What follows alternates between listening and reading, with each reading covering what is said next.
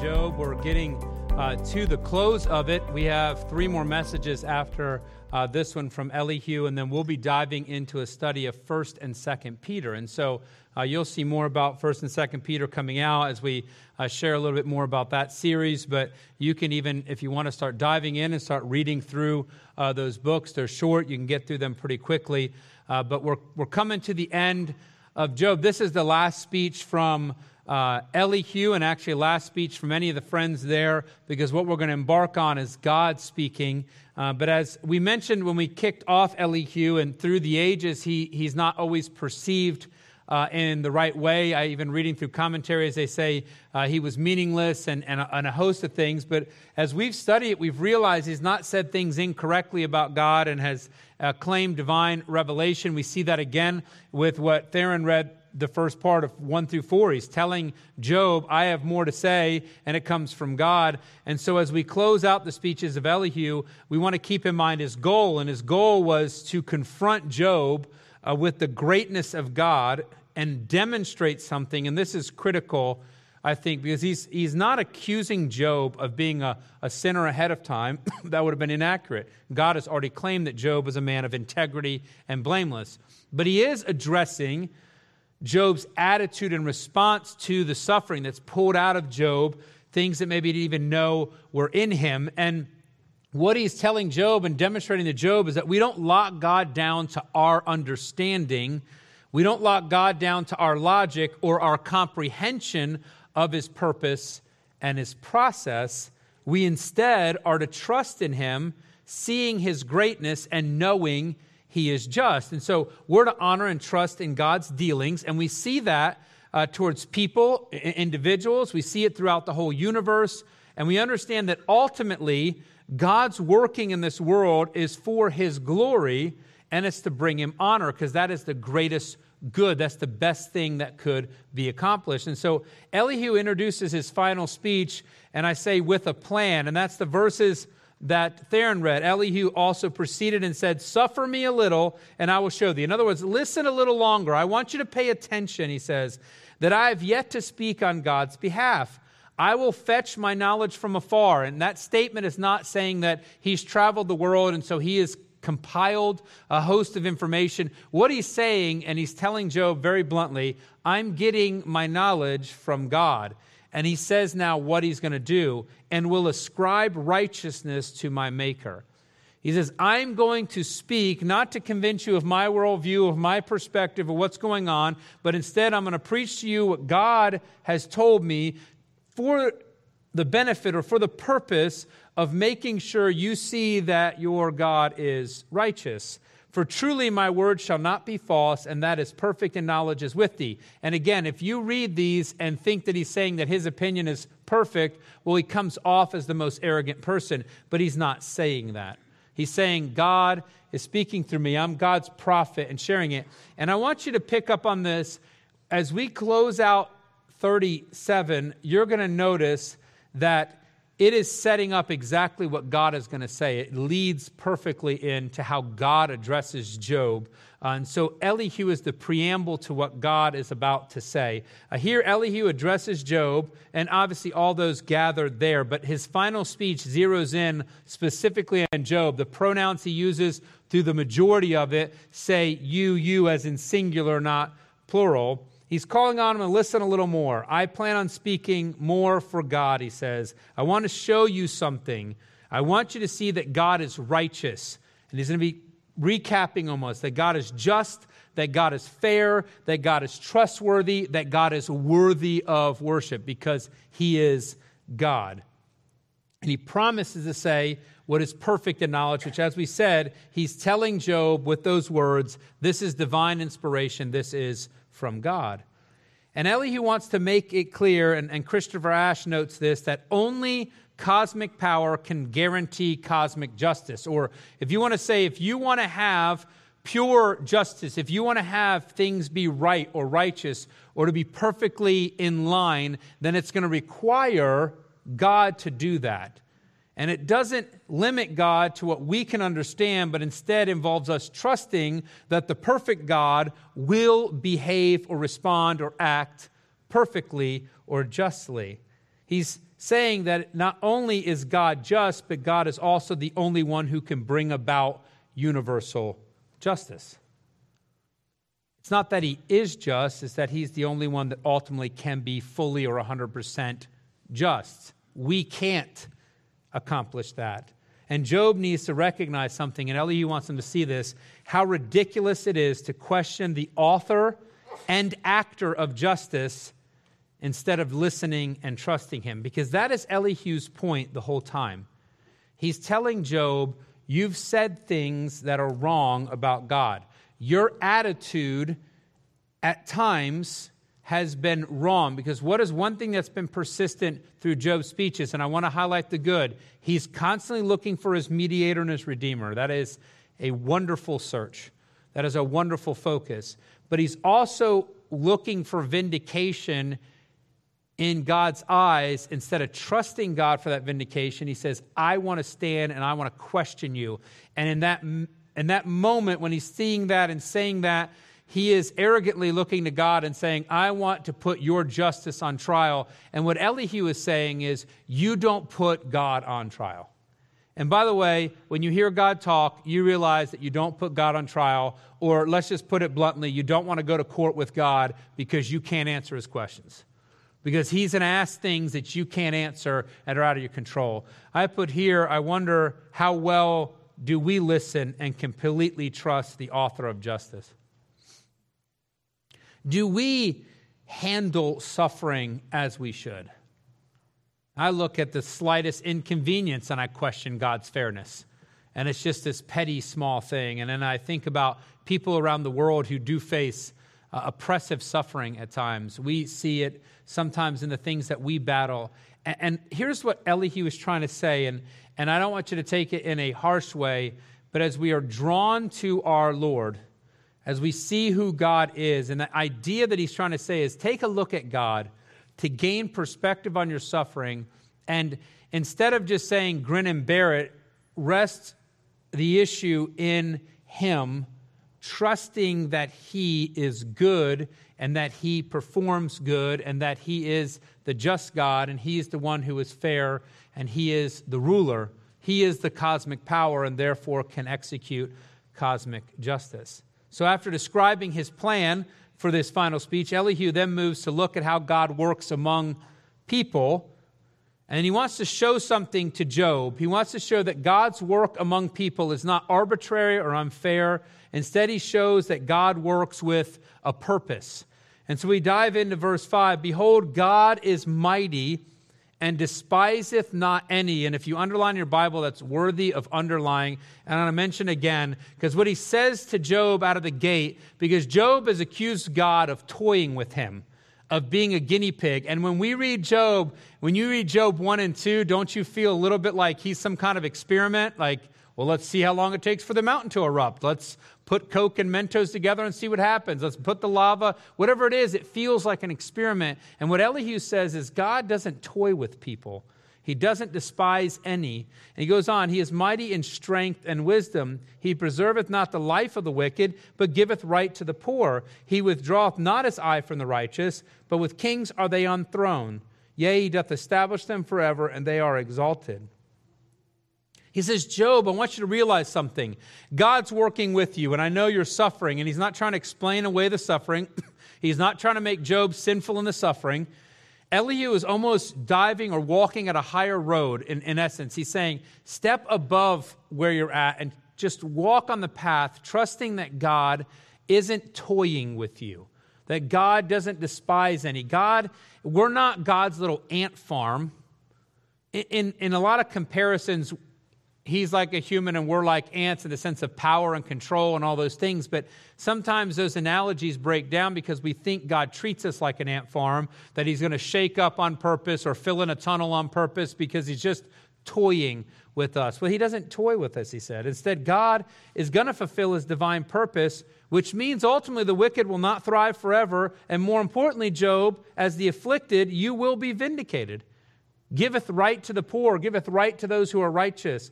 God is graciously determined to help the righteous, those who trust in him. And he'll establish them, he says, as kings on a throne forever. What is the promise we have for all eternity? that we will reign with him. Elihu's not preaching any falsehood here. He's actually pointing Job to eternity, saying you need to have a perspective that sees what God will ultimately do. God is going to work powerfully for his oppressed children. As we walk through suffering, one of the number one temptation is to see the absence of God. And Elihu is saying, don't see an absence, but instead recognize that your God is working for his oppressed children. What does Satan want us to see? He wants to cloud our view of God. He wants to see a void. Well, there is no void. That's what Elihu's saying. There's no void. Now, you have to trust God's timing. You have to trust God's purpose.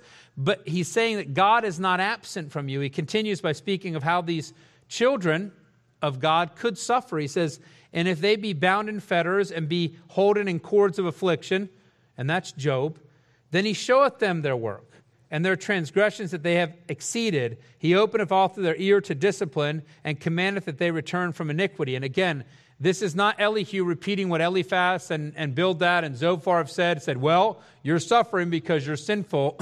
No, instead he starts talking about what suffering can pull out of us. Elihu says that the righteous can suffer, and they do suffer. And he's not saying they're suffering because of a particular sin, though it is possible. We know that's not the case with Job. But suffering can bring out in us pride. It can bring out in us arrogance. It can bring out in us anger.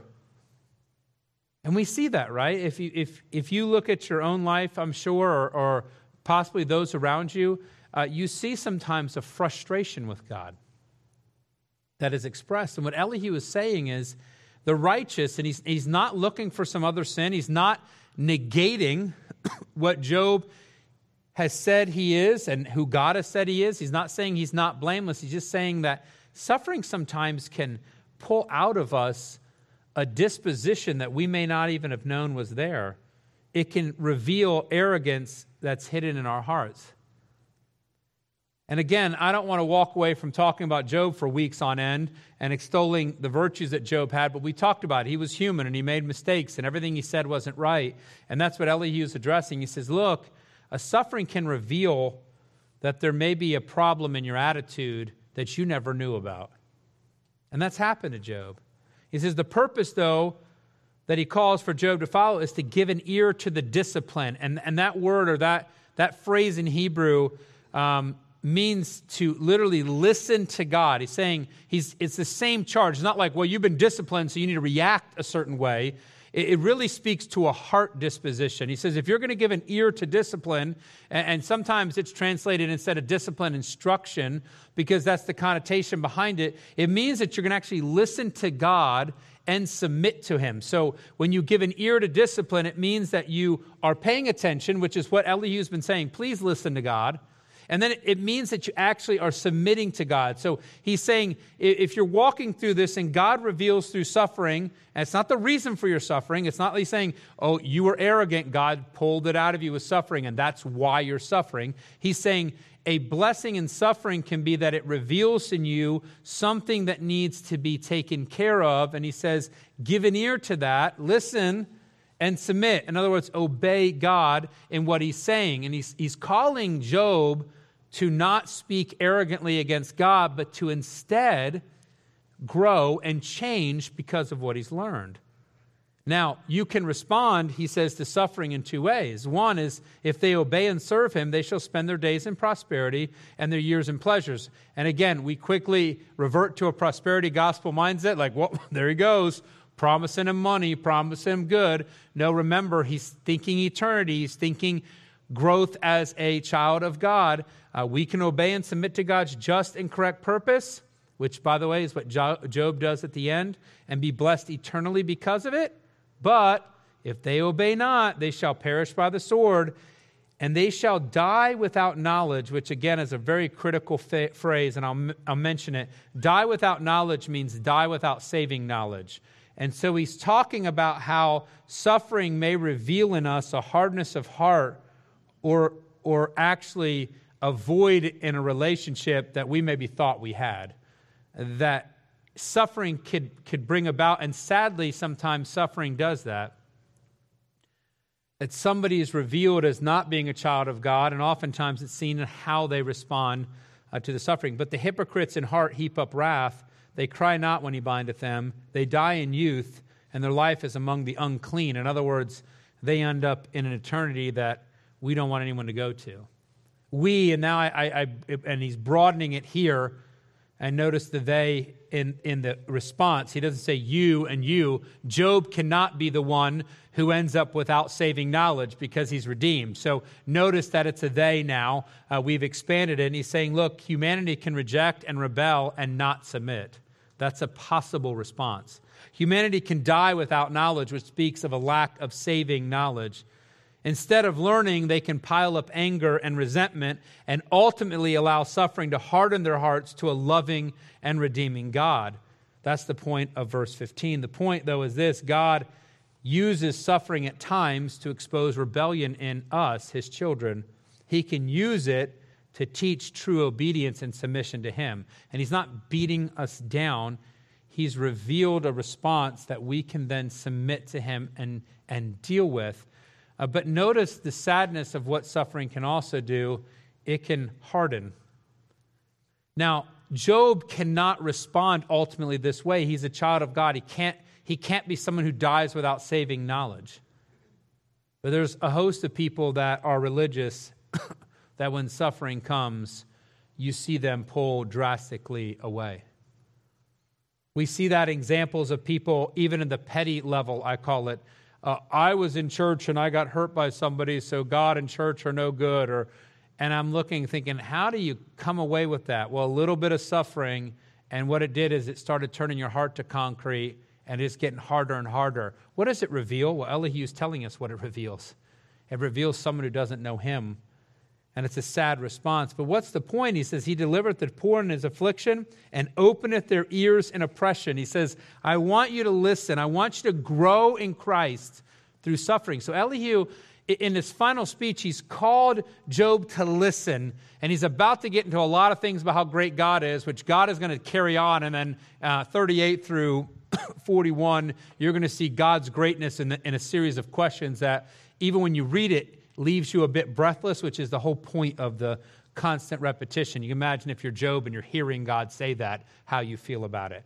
But Elihu is trying to say, look, listen, God wants to grow you. God wants to form you. And it's not this trite, and this is what I'm going to throw out the word of caution, because what's the first thing we do in suffering? Oh, we feel bad for somebody, and then we're like, well, what can you learn from this, right? As the perennial parents that come to everyone and say, what do you learn from this mistake? What do you learn from eating worms? That's the idea we have. But that's not what Elihu's calling. He's in a more serious and deep way saying, hey, not to extol the virtues of the pain you're having, but where are you growing? How are you becoming more like him? Because that's what God is going to use this for. He then appeals back to him directly. Even so would he have removed thee out of the strait unto a broad place where there is no straightness, and that which should be set on thy table shall be full of fatness. And what he's saying is, you've been constrained by this suffering, and it's minimized, and actually God does want to re-broaden the path. And then the whole idea of fatness, I always say I've lived in the wrong era, because, I'd be healthy and wealthy right now because I'm the fat one. But either way, that's the idea. Full of fatness means you have everything that your heart desires. You have what you want. It says, but thou hast fulfilled the judgment of the wicked. Judgment and justice take hold on thee, because there is wrath. Beware, lest he take thee away with a stroke, then a great ransom cannot deliver thee. And he's just throwing out a warning. You're walking like the people who respond incorrectly. You're saying things that they say. God, prove it to me. Have you ever heard someone say, well, I get to heaven, if God's not okay with what I've done, then that's on God. No, it's not, actually. But you're saying that. See the arrogance? It's a similar type of arrogance that comes out. He says, be careful. You're talking like wicked person. Will he esteem thy riches? No, not gold, nor all the forces of strength. Desire not the night when people are cut off in their place. Take heed, regard not iniquity, for this hast thou chosen rather than affliction. And this is what's interesting. He says to Job now specifically, look, you're walking through suffering, and it's constricting, but God doesn't want to keep constricting in this way. His purpose is to bring abundant blessing to you, to give you what is desirable in life and looking to eternity. And then he says, you've responded at times, like I said, like the wicked have. He's not saying you are wicked. He's saying you sound like wicked people. You sound like a person who's hardened his heart. Beware, because that is a dangerous place to be. And he goes on and he says to him, stop seeking death. Remember Job said that multiple times? I want to die, I want to die, I want to die. I can't handle this. I want to die, I want to die. And he says, don't do that. Don't chase that. Chase God. Seek him. And he says, look, don't chase after the arrogant words. Don't persist in your desire for a case before God. He says, but instead, when he says choose affliction, he's not saying that you should search out and desire suffering. And that's not a biblical principle to say, I want to suffer. The idea is recognizing that when you're in affliction, how can I grow instead of how can I rebel? And that's what he's saying to Job. Can you listen and submit to God? Behold, he says, God exalteth by his power. Who teacheth like him? And that's the question. Who do you think you are? Who's going to teach like God? Who hath enjoined him in his way? Or who can say, thou hast wrought iniquity? Remember that thou magnify his work, which men behold. Every man may see it, man may behold it afar off. And he says something to him in this moment. He says, remember that he's God. He is the great, he is the all-powerful, he is the great teacher, and no one tells God how to act or which way to go. And no one accuses God of wrong. Why? Because that negates who God is. You don't go to God and say, I think you've done this wrong. Well, because by making that accusation, it has a deeper significance than when I accuse someone else of that. If I walk to someone in this room and say, I think you made a mistake there. Well, we make mistakes. We're human. But to go to God who is perfect and to say, I think you made a mistake, do you realize what that question is? You're telling God he's not God in that moment. That he's not perfect, that he's not just, that he's not righteous. Because what happens? We know this from sin, right? How many sins condemn us to hell? Not a multitude or a certain type. And so the second you tell a perfect God that he might not be perfect, then you are negating who God is. And so you realize the arrogance of the question there. Instead, he says, we're to glorify him. We lift up his work. We give humble praise and not arrogant protest. That's something I think that can, when I say convict our hearts, because I know sometimes I may protest against what is taking place. I'm like, well, at least I'm complaining to God in prayer. Well, maybe I should be giving humble praise. Maybe I don't understand everything that's going on, but I don't need to give arrogant protest. And Elihu wants Job, and in extension us, to respond correctly to the purpose of God. Suffering happens. Even terrible suffering like Job can unfold in and upon a life, suffering that has no direct link to a sin committed. Remember, God, I keep coming back to this. God has defined him as blameless. There's no unforgiven sin causing the problem. Yet when we walk through suffering, how do we react? What is our response? Sadly, it can bring out a rebellious attitude. It can result in wrong or arrogant words to God. And Job did that. And I say this on two sides. This is what Job fell into. And in essence, I hope you can read this, because sometimes we're walking through something and we say, oh no, I've said some arrogant words or thoughts to God. And suddenly we start what? Beating ourselves up because we did something in this way. And I want you to realize Job is the blameless one as defined by God. And he says some arrogant words to God. And it's not to make it a casual thing. It's for us to realize as we look at Job's life, we see someone who wrestled with this and ultimately does humble himself before God, but it can happen. So how are we going to deal with that? See, because it brings it out. And if it does, and this is what Elihu's point is, we need to repent of those words and then humbly trust our just and righteous Heavenly Father. So Elihu's not leaving him like the friends did with this desperate situation. You horrible, wicked person, you're getting what you deserve. This is how life is. Repent and maybe everything will work out for you, because we believe in doing good, doing bad, getting punished. He says to him, look, you've said some rebellious things to God, which does happen in suffering. Sometimes it reveals in us maybe an area that we need to deal with, but he calls him again to humbly trust in him. We need to learn praise. We need to learn trust in the toughest times. When is it hardest to trust God? When we don't understand how he's working. When you have a windfall financially, you think, God is good. I trust God, right? Because I have a windfall. When is it hard to trust God that he cares for you more than the sparrows? When things are tough. When you don't understand how he's working. When you don't understand how he's walking through it. I wonder, though, how have we responded in suffering, and do we need to change our attitude? Do we need to listen to the words of Elihu and ultimately what God says? And do we say, wait a second, and again, when I say change attitude, and this is where I want us to be real careful, because we said well, I got to deal with this sin, I'm a horrible person. This is a chance to grow. That's what Elihu is prodding Job towards. Growth. Recognize that God, through this, when I say a side benefit, a silver lining is he's revealed something in your life. You're a blameless person and now revealed these words and they need to be dealt with. God deals with them. He takes it seriously. Do we have a disposition change? Or I call this, do we need to grow to change our response to the Almighty?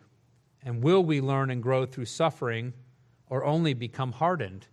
I go back to the two responses. One is a response of obedience, and this is not that I have to obey because that's the way it is, but it's this listening and submitting, which actually means you agree with God. So it talks about a heart change. It's not an outward thing, it is an inward thing. Your mind is changed about it, or are we going to become hardened? That's what Elihu is prodding Job to say, hey, be changeable. Have a soft heart so that God can grow you through this. Now, to help bring the point home, because let's be honest, you share this personal story and it connects to Job. Elihu now turns to describe how God functions in the universe. He shows the mighty hand of God, and actually as he talks through this, it sets up what God's about to say. And so I'm going to work through this. I say Elihu paints a picture, and that picture is going to be broadened and brightened when God speaks, because obviously when God speaks directly, it just brings that point home and almost, I said, creates a breathlessness if you're reading through that. Here is Elihu giving us a glimpse of how God is beyond our comprehension, while still hinting to why God governs as he does, to align us or keep us aligned with God's purpose. And so he says, let me give you a broader picture of God. He's functioning in your suffering. Let me paint a bigger picture. And so we'll work through this. It's twofold. So recognize he wants your emotion.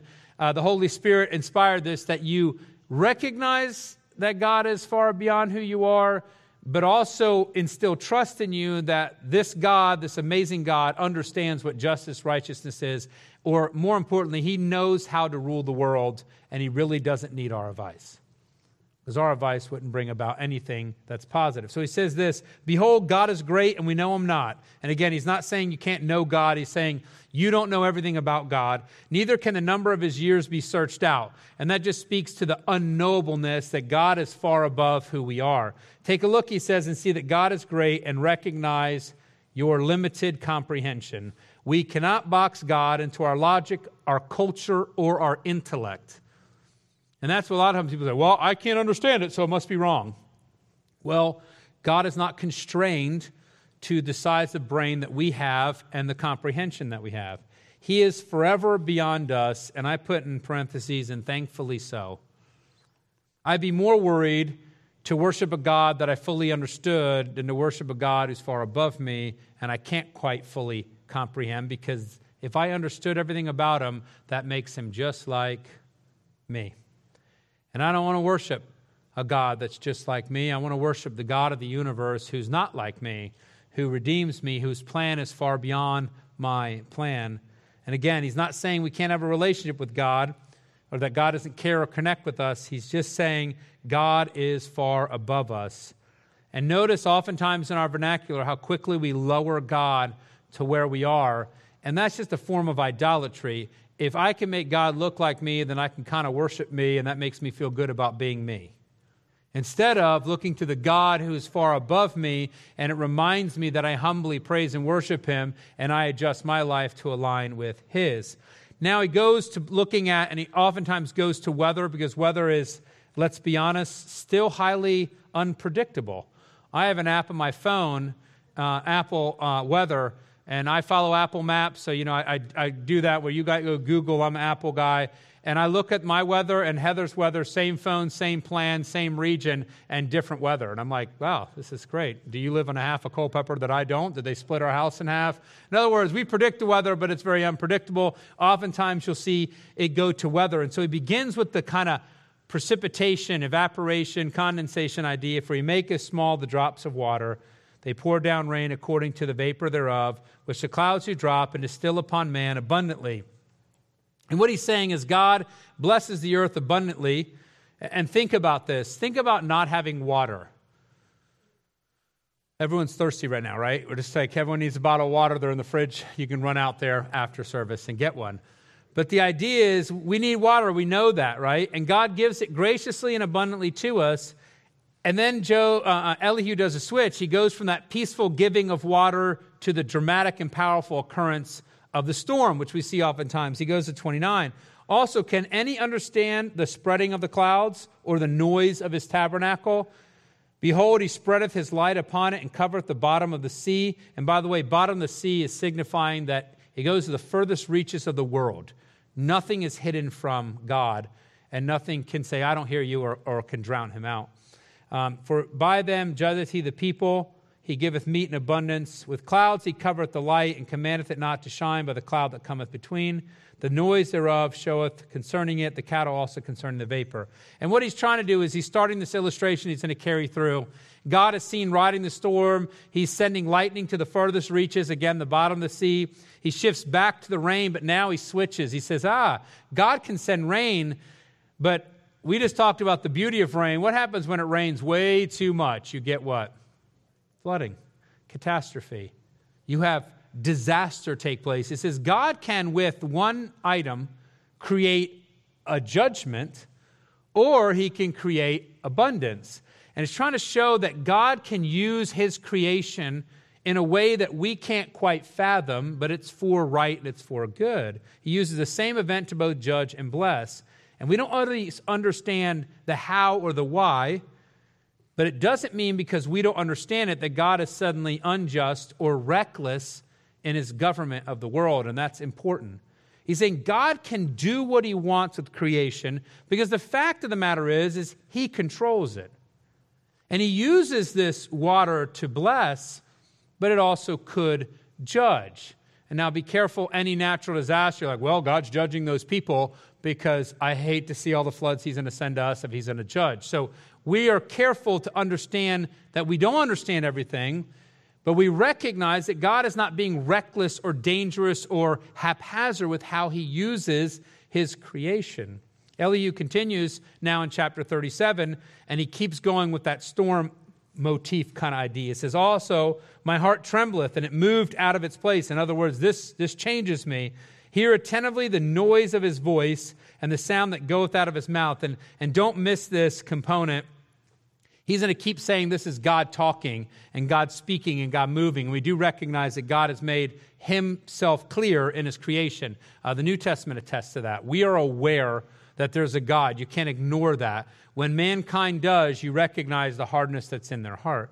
He directed under the whole heaven, and his lightning unto the ends of the earth. After it a voice roareth, he thundereth with the voice of his excellency, and he will not stay them when his voice is heard. God thundereth marvelously with his voice. Great things doeth he, which we cannot comprehend. He's going to keep reminding us of the fact that we can't quite wrap our mind around God. For he saith to the snow, be thou on the earth. Likewise to the small rain and to the great rain of his strength. In other words, he sends the great rain that waters our garden. He also sends the mighty rain that floods whatever place may be flooded.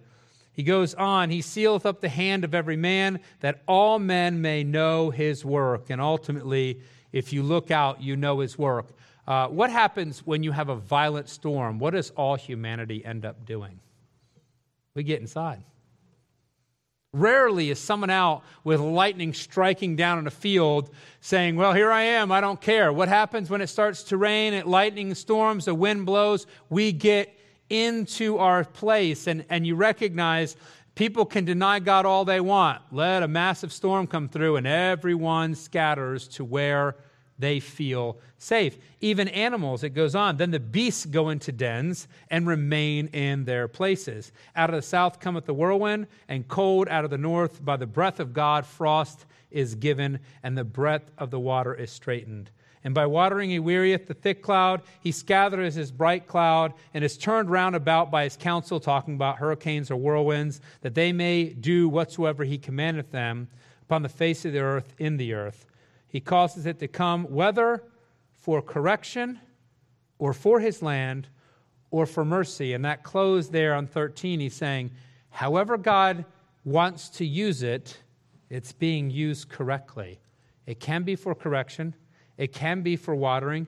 It can just be has his mercy that he extends to us. And he's pointing out that God speaks loudly and clearly through the storm, and I would expand that through creation. We see and hear the mighty works of God. God's voice is heard as he works through nature. He speaks to the snow and to the small and great rain. Why? Why does he do this? So that all men may know his work. What's the purpose of God's working through the storm? And Elihu makes it clear, so that people will know God. God's work is supposed to cause wonder in our hearts. Job and we need to listen and we need to pay attention. You see, when God brings a storm, both humanity and animals stop doing their normal activities. And you might say, well, my normal activities is sit in an office and work on my computer. Yep, and when it happens when the power goes out. In other words, God controls every activity that comes in. And it's just this simple storm that alters our whole actions. And Elihu is trying to remind Job of something. When God dives in, he can do it any time he wants to, and for whatever reason he deems right, but it changes how everyone functions. It is God that brings the whirlwind and the ice. Why? To accomplish his cosmic purpose. We as humans need to humbly see his work and trust that his working results in a final and universal justice. And I hope you're picking up on the theme that I keep saying and what Elihu is trying to say. And he's prodding Job to something. And let's kind of wipe the slate of dealing with the sin and this. He's saying, trust God. Trust God. You see the whirlwind, you trust God. You see this catastrophe, trust God. Trust that your God is righteous, that he's perfect, that he's holy, that he's good, that he's accomplishing the best good that could possibly be done. Trust in God's purpose. And that's why he's constantly pointing to the greatness of God. He says, hearken to this, O Job. Stand still and consider the wondrous works of God. Dost thou know when God disposed them and caused the light of his cloud to shine? Now he's going to start in a series of questions that God is going to expand on. Dost thou know the balancing of the clouds, the wondrous works of him which is perfect in knowledge? How thy garments are warm? When he quieteth the earth by the south wind, he talks about what? Do you know how and why this baking wind comes in and we sit there just basically trying to keep cool somewhat? Do you understand that, he says? Hast thou with him spread out the sky? Have you made what's out there, which is strong and its molten looking glass? Teach us what we shall say unto him, for we cannot order our speech by reason of darkness. Shall it be told him that I speak? If a man speaks, surely he shall be swallowed up. And he says at the end, so you're going to turn to this God that created the sky and you can't answer it, and you're going to tell him, I want to talk to you, I want to question you. And he says, again, we start at the beginning. What is Elihu's, one of his purposes with this last speech? Job, your question is ridiculous.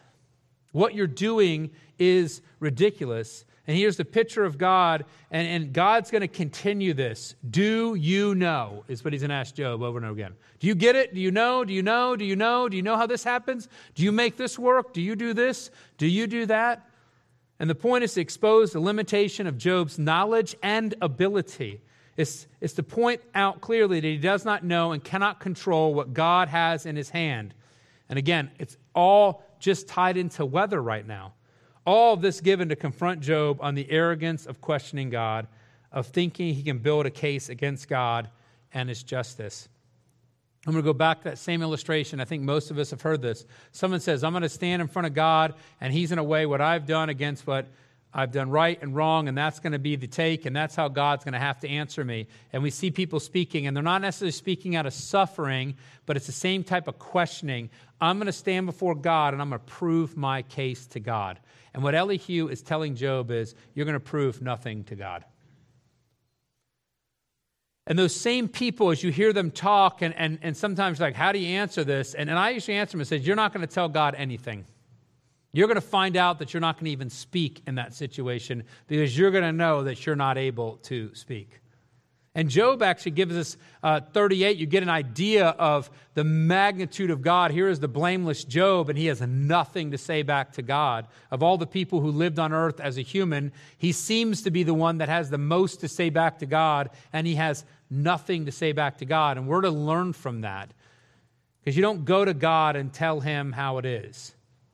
You trust God. That's what Elihu is pushing. Elihu confronted Job and confronts us about God's greatness seen through his mighty works. We see his power in the storm and what he's orchestrated. God is shown much higher than we are, and instead of questioning him, we should be bowing before his sovereign wisdom. And I put here, though, are we seeing God as we should, though? Because I think sometimes we bring God down and we speak to God. And again, this is not to negate a relationship with God and a closeness with God, because he promises that in Scripture. But that relationship is not permission for arrogance. With some of my buddies that I've grown up with, and Heather says sometimes, a friend of mine, we've been friends since we were 13, and now we're both 43. That's 30 years of friendship. And what I learned from 30 years of friendship is that my friend Mike's going to put up with me, right? He's thick and thin. He knows it. And I put up with him. And so sometimes we talk to each other in a certain way, and Heather's like, man, you guys are, you know, what are you doing? I'm like, look, we've been doing this since we were teenagers. Nothing's changed, and boys never grow up, and so there we are. That's what we do. And sometimes we go to God and we think, well, I've known God a long time. I can just be casual and flippant with God because, wait a second. Elihu says, God is God. It's a gift from him that we are so close to him, but I would encourage you to never get flippant with God, to never get casual with God, to never get arrogant with God, to remember who he is. He closes with a point here. And now men see not the bright light which is in the clouds, but the wind passeth and cleanseth them. In other words, the clouds may cover the sun, but at some point the wind blows it away. And here's the reality. You don't stare at the sun. What happens? You'll go blind. Fair weather, it says, cometh out of the north, which weather doesn't come out of the north. It's just a directional idea. And we'll talk about that. He's playing into some of the false teaching of that day. With God is terrible majesty. Touching the Almighty, we cannot find him out. He is excellent in power and in judgment and in plenty of justice. He will not afflict. Men do therefore fear him. He respecteth not any that are wise of heart. And what Elihu closes his speech with is the overwhelming glory of God. The bright sun shines forth. He says, out of the north. You think, why does he say out of the north? Well, in the teaching of that day, all the gods came from the north. And when he says God is terrible in majesty and coming out of the north, what he's saying is all the false religions out there, he says God is above every human and above every deity. He is above everything. So in a closing statement, he annihilates any false religion that's out there saying that God is far above everything. And he's coming, and it's going to be unbelievably glorious and wonderful. And he looks to God's approach, and he says, what is our response to that? Well, we know he's just. We know he handles all things excellently. And I put in parentheses, he handles all things perfectly. Why don't we fear when God comes in the trembling and trepidation that the world fears their gods? It's because we know that God is just. And we know that God is perfect. And so we know when he comes that it's going to be unbelievably wonderful and right. And so instead of dealing with life with a proudful response or an arrogant response, instead we bow to him. And what Elihu closes with Job and says, please beware of your arrogant questions. He respecteth not any that are wise of heart. Just because you have a snarky response to God and the world around you thinks, ooh, look how smart he is, it means nothing to God. God doesn't heed that. That doesn't play. And I put here, are we heeding that warning ourselves?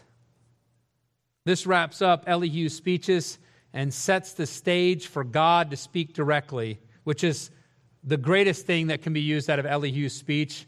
And MacArthur notes this: Elihu had pointed Job and the reader to God, who was ready at last to speak.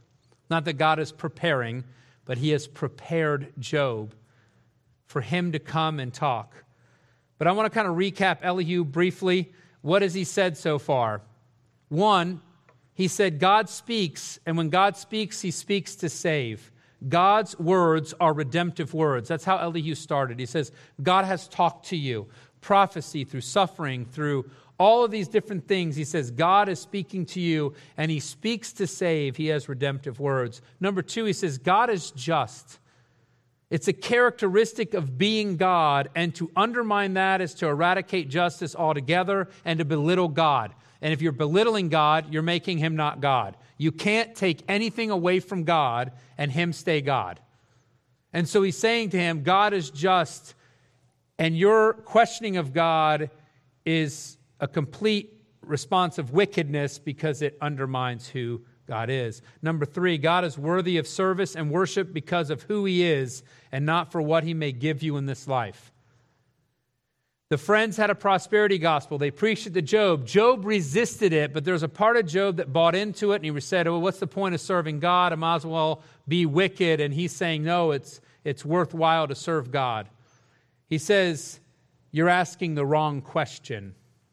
And when you ask that question, it proves self-centeredness. It says you're focused on you and not on God. God is worthy because he's God, not because you're a millionaire, not because you have tents, not because you have cattle, not because you have health, not because you have children, not because everything's going well. God is worthy because God is God. And number four, which is what we talked about, God is beyond anything humanity can imagine. He is far above us in his purpose, in his wisdom, and in his justice.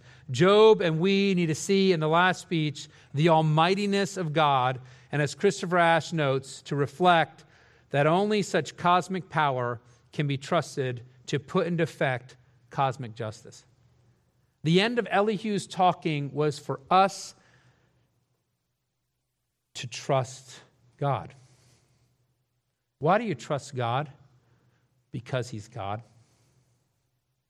And to sit back and in some ways, this is the peace that passes all understanding, is to say to God in the midst of swirling circumstances, and let's be honest, we all face some sense of swirling circumstances, and some of us feel like we're spinning in one of those rides at those parks that make you throw up, right? We feel like it's just non-stop, and we can't get any rest from this. And God is saying through Elihu, as he sets up his own speech, he says, trust me.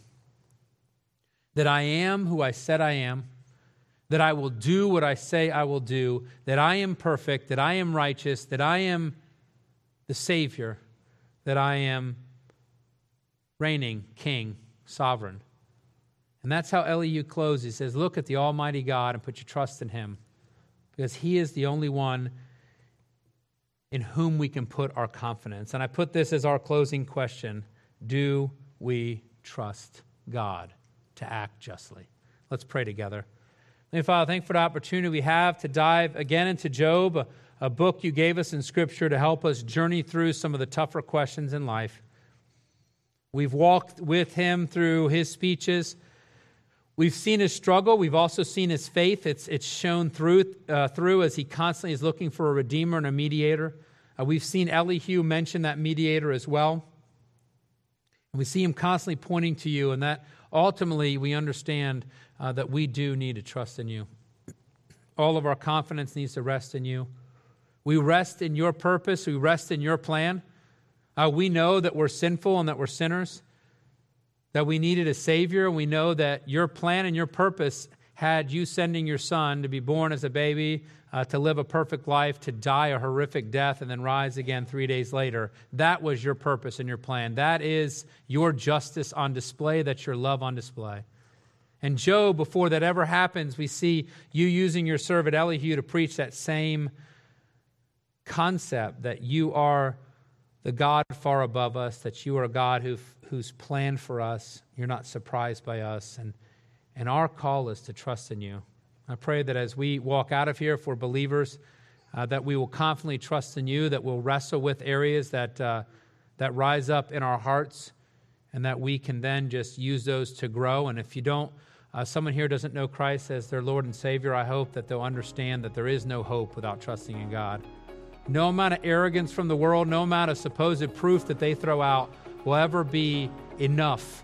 They actually won't even speak that in the presence of God. And I hope that those here that may not know you are convicted to fully trust in you. In your precious and holy name, amen.